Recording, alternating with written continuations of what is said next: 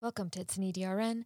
On today's episode, we're going to talk about putting your foot down, reaching a point in your nursing career where you know what the work expectations are and you choose consciously to ignore some of them. This is both to ensure the longevity of you as an RN, but also the safety of the unit at large. I'm your host in EDRN, and I hope you'll stick around to listen. It's an E, it's a D, it's an ED, RN.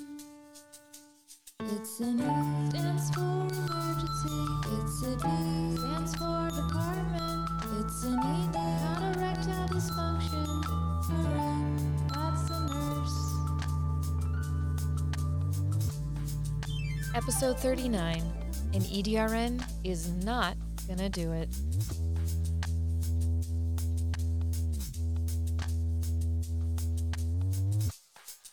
Welcome to my podcast, It's an EDRN. I am your host, an EDRN, and today we are talking about hitting your limit. This is going to be a very honest episode, so I hope that is what you are in for, because we are going to address how, well, me specifically, but maybe also you, attempt to mitigate the many expectations placed upon us as nurses in the hospital setting and in the emergency department in particular. Basically, choosing the hills you want to die on and the hills you just don't even climb anymore. I think that makes sense in terms of that metaphor. If you're new to this show, welcome. I'm so glad that you found it. There's very few of you, and that's really fine with me.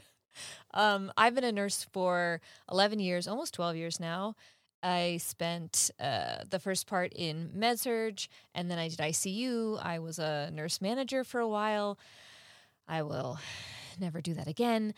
And now I am back to bedside for the last year and a half in a level 1 trauma center, and I am finding my limits. When I returned to the bedside, having that perspective as having been a manager and knowing what a good employee is and knowing just how a good employee can just make your day when you're a manager, because the things like people who always clock in on time and always get their modules done and have a scan rate of 99, those people just make your life easier. And I wanted to be that person for my new manager. And I think I am that person for the most part. However, there are things I'm just not going to do because I know where my limits are and I want to keep doing this job. So I look at that as setting healthy boundaries for myself because I want to do this. I want to do this for a while. I'm happy right now in my job.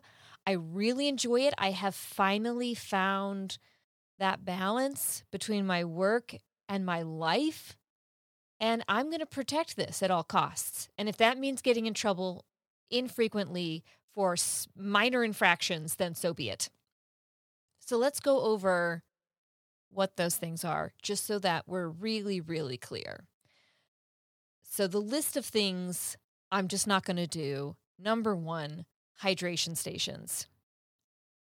This is a thing at every hospital because at some point or other, some governing body, probably the Joint Commission, I should know this, having been through many, many, many Joint Commission surveys, but they determined that you can't have hydration, not even water. It used to be you could have water, but no other types of beverages at your workstation. And now it seems to be you can't have any hydration at all, nothing liquid, solid that you put in your mouth at your workstation. And I think it's more clearly defined, and correct me on this if I am wrong, but any area involved in patient care. or something to that effect. And so what came out of this for hospitals to make sure that they didn't get cited on these kinds of things was they developed hydration stations. And I have seen all types. I have seen a hydration station that was nothing more than the top of a shred box that we put all of our drinks on. I have seen cabinets that used to be used for like equipment storage, small equipment storage, and now that's where everyone puts their water bottles that, by the way, still have to be completely sealed with a lid on them. I have seen these like overhead bin compartments installed. Currently, that is what I'm working with. There's this sink area with this like overhead bin, and it is directly next to a door which opens into a bio room where we pour the urine out of our patients' urinals and flush it down the hopper. So that's comforting. But regardless of like what type of hydration station it is in whatever form it takes, it's always offset from where you are spending time usually charting. And that is where you want your water. When you finally get a chance to sit down at your computer and document all the things that you have just done, it's very hard to pull yourself away from that, knowing that if you don't document things, you could get, reprimanded or at the very least, and at the very most, like sued out of your license.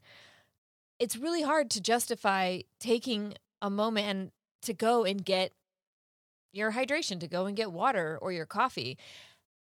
And to anyone who's not a nurse and doesn't work in this environment, that will sound like lunacy. That will just sound ridiculous, but it's not. And everyone who's been in this situation knows it is very hard to prioritize yourself or your needs in that moment when kind of sometimes literal life or death is at stake. And you are constantly scared into compliance with these things because you want to keep your license because, again, it's kind of your thing. That's like the way you make money, and money is how we live. And, to that end, no food at the nurse's station is number 2 on my list of things that I'm not going to do. Here's the deal. I have, in certain times of my life, being in healthcare to some capacity or other since 2003, found that if I do not eat breakfast, especially if I have not eaten dinner the night before, because I just forgot or got busy or whatever reason, nothing intentional, my blood sugar gets very low. And funny thing about when that happens, I faint. So I have, at my place of employment, fainted before. Not at this current job, but every previous job at least once. I have fainted. It's very embarrassing. It's hard to explain. It creates such a panic around people, just think, oh my God. But I've been fainting since I was a kid. It's not a big deal to me, except that it is embarrassing and people kind of make a huge deal out of it. Anyway, I have found I have to keep snacks to keep my blood sugar at a normal level. And I'm just not willing to sacrifice this because sometimes, and again, if you're a nurse, you know that your first meal of the day may not be until the afternoon. Or even if you eat before you come onto shift, we are starting shift at 7 a.m. at the latest.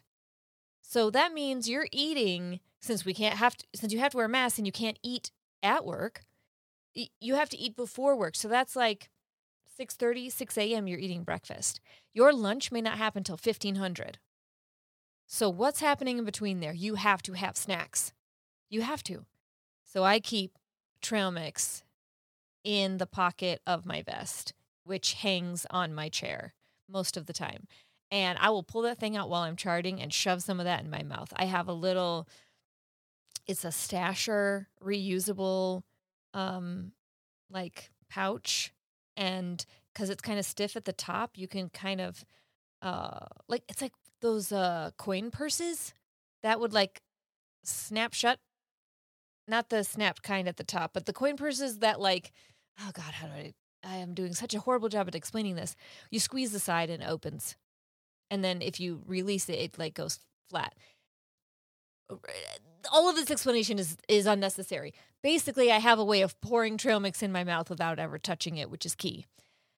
I'm keeping that at my nurse's station, and I am hiding my water bottle behind the monitor. And a couple of times I have gotten caught, and I have apologized and put it back where it needed to be for the rest of that shift. And then the very next shift, I'm back to my old habits because I want water and I want snacks, and I'm going to have them. Number 3 on the list of things I am not going to do is training travel nurses with no trauma experience to the trauma bay. I cannot. I am very in favor of travel nurses. Our emergency department lives off of travel nurses. It is so important that this industry remains alive and thriving, not the least which because I hope to be one someday. Happy for travel nurses, but here's my issue. When you come to work at a level 1 trauma center and you put on your application that you have trauma experience, and then you show up and they ask me to train you in the trauma bay, and you tell me you've never been inside a trauma center in your entire life, not a level 1, not a level 2, not a level 3. I cannot teach you what you need to know in a 12-hour shift. I am not training you to the trauma bay. You're tasking. You're tasking, boo. You're going to give my meds. You're going to turn my patients. You're going to put Purewicks on. You're going to hang blood. You're going to start lines. Like, you're tasking. I'm not training you to do this. I'm just not. Number 4, charge nursing. That is a slippery fucking slope. And that slope feeds directly into supervising, and that slope feeds directly into nurse managing, and that slope just ends in sadness and stress and anger most of the time. I do relief charge very infrequently because I do have that skill. I have been trained, and I want my supervisors and our key charge nurses also need to take vacations. So I'm there for them when they need me, as long as it's not very often. But I am not going to do it all the time. Number, what are we on, 5? 5, going head to head with docs over everything. I used to do this. Every time I was right, I would push the fact. Look, you're going to be right a lot. You're going to be right more than a doctor, like a good number of times, because you're going to be a nurse with 10 years experience talking to a physician who it's their first year on the job. Especially at a teaching hospital, it's just going to happen. You can't go to head every time. You have to let them fail. You're going to protect your patients, obviously, but you need to choose very wisely what battles you will engage in. Not the least of which, because regardless of how equal you think the two of you are, regardless of what the institution says about there not being any hierarchies and we're all just different members of a team, that's bullshit. Doctors have power and authority you cannot even fathom. You don't even know. However much power and authority you think they have more. Because they have access to more, infinitely more. And the reason is they can charge for their services and you cannot. They are someone who's going to make money for the hospital and you are not. Full stop. So choose wisely. This is not good advice, okay? I'm not going to pretend any of this is good advice. This just is. It's the reality that I live in, and more than likely it's the reality that you live in. When I can, I avoid conflict with physicians. And this is to my benefit in terms of my longevity in this job, my mental well-being, and just keeping a nice, happy, only passive-aggressive environment. Now, luckily, I work predominantly with emergency department physicians who are basically amazing. And they are all, almost every single one of them, pleasant to work with.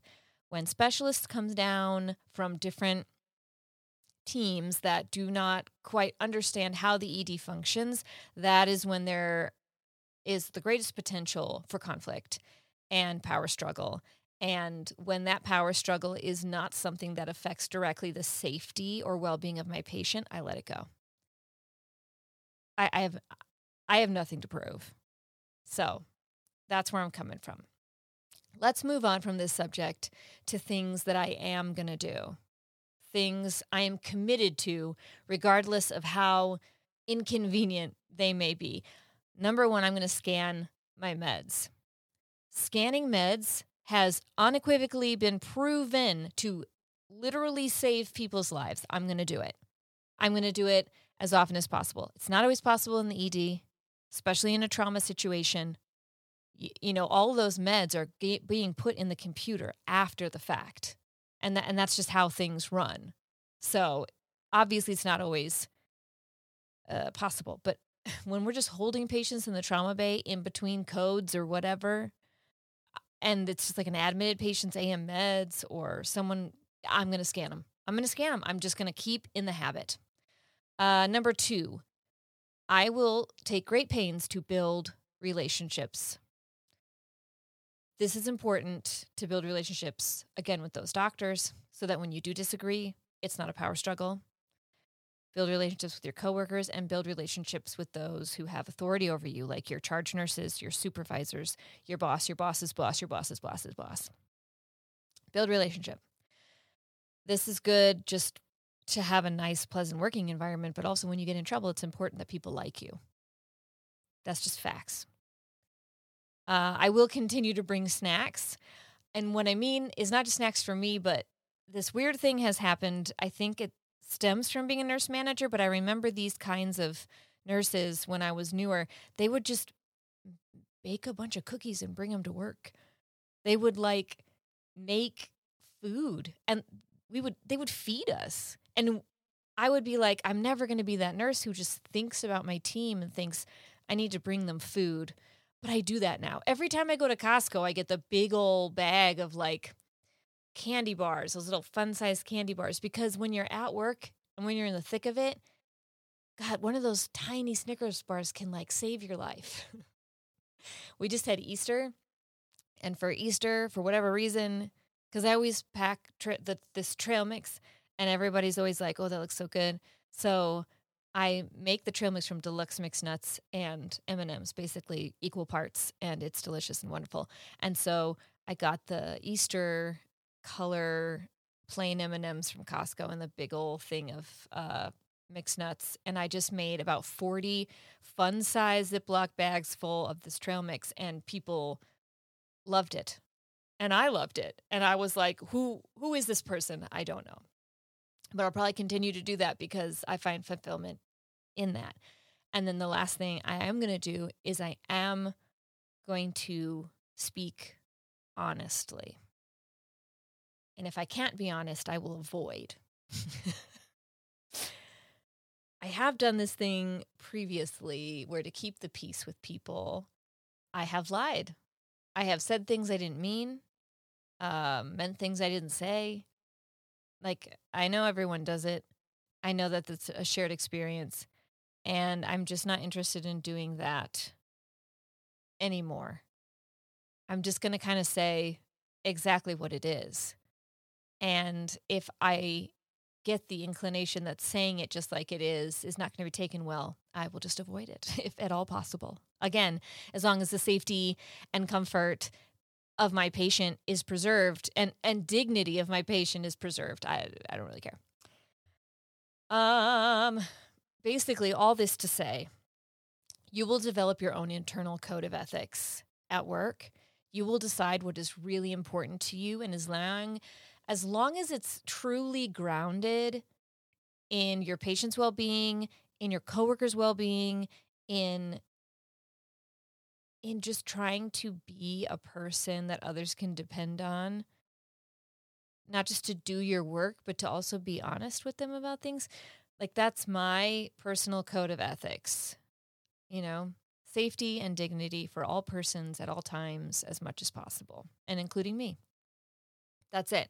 So if you don't have one, get one. It will help you guide your decisions. Don't borrow it from someone else. You know what your ethics are, and you are all you need to figure that out.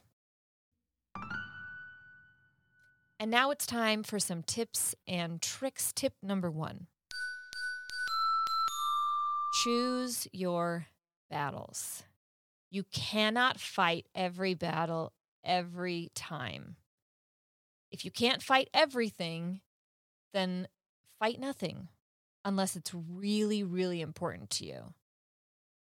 You just have to choose wisely. So like regulatory compliance things, that is not a battle you want to fight because you're going to lose it. So chart all the things I want you to chart, even though they're dumb. The Morse fall thing, the Braden thing, like whatever it is at your institution, do that so that when it comes to hiding your water behind your monitor, if that's the only problem they have with you, likely it's not going to be that big a deal. Tip number 2. Gas up your coworkers. When people do a good job, tell them. Like, I know it can come as a shock sometimes to myself when people tell me how much my opinion matters to them, because I do not think that way. I don't think people are just looking to me to like approve of them. But honestly, approval is approval and people like it. So tell them they're doing a good job. Tell other nurses they're doing a job. Tell doctors they're doing a good job. They need to hear it too. Clerks, CT, respiratory therapists, like spread it around. This is part of building relationships. And it's not just like rapid fire, meaningless compliments. Just recognize when people do a good job. It's not actually that hard because a lot of people, a lot of the time, are doing pretty great. Tip number 3. Do not be late to work. Being late to work is not a hill you want to die on, and you will die there. It's a stupid reason to get fired, and you will get fired. Be on time to work. How do you do it? I don't know. You're going to have to figure that part out, but just do it. And finally, I have one trick. When you get caught in one of these situations that you've determined you will not do, immediately correct. You are going to get caught with your water bottle behind that monitor because there's going to be that one charge nurse who really cares that you put your water bottle in the fucking hydration station because she's got something against you being hydrated. I don't get it, but just correct. Don't fight. Don't tell her how stupid it is. We all know how stupid it is, and so does she. Just say, oh my God, I'm so sorry. Who left this here? Just correct it. Don't argue. It's not worth it. It's not worth it at all. I hope you've enjoyed this episode. If so, please subscribe, leave a 5-star review on Apple Podcasts, and tell everyone you know to listen. You can't possibly meet all the expectations placed upon you, so don't. Just choose wisely when deciding what expectations to ignore. Be kind to others along the way, and when in doubt, humor will get you out. Thank you for listening, and have a safe shift. It's an EDRN is written and produced by me. Our senior editor is me. The theme song is written and performed by, tragically, also me. All views and opinions expressed in this podcast are my own and do not reflect the standards and positions of any healthcare entity that I may or may not be working for. Although I am a nurse, things I say in this podcast are not a stand-in for professional medical advice, and everything you hear from randos on the internet should absolutely be validated across multiple other reliable sources.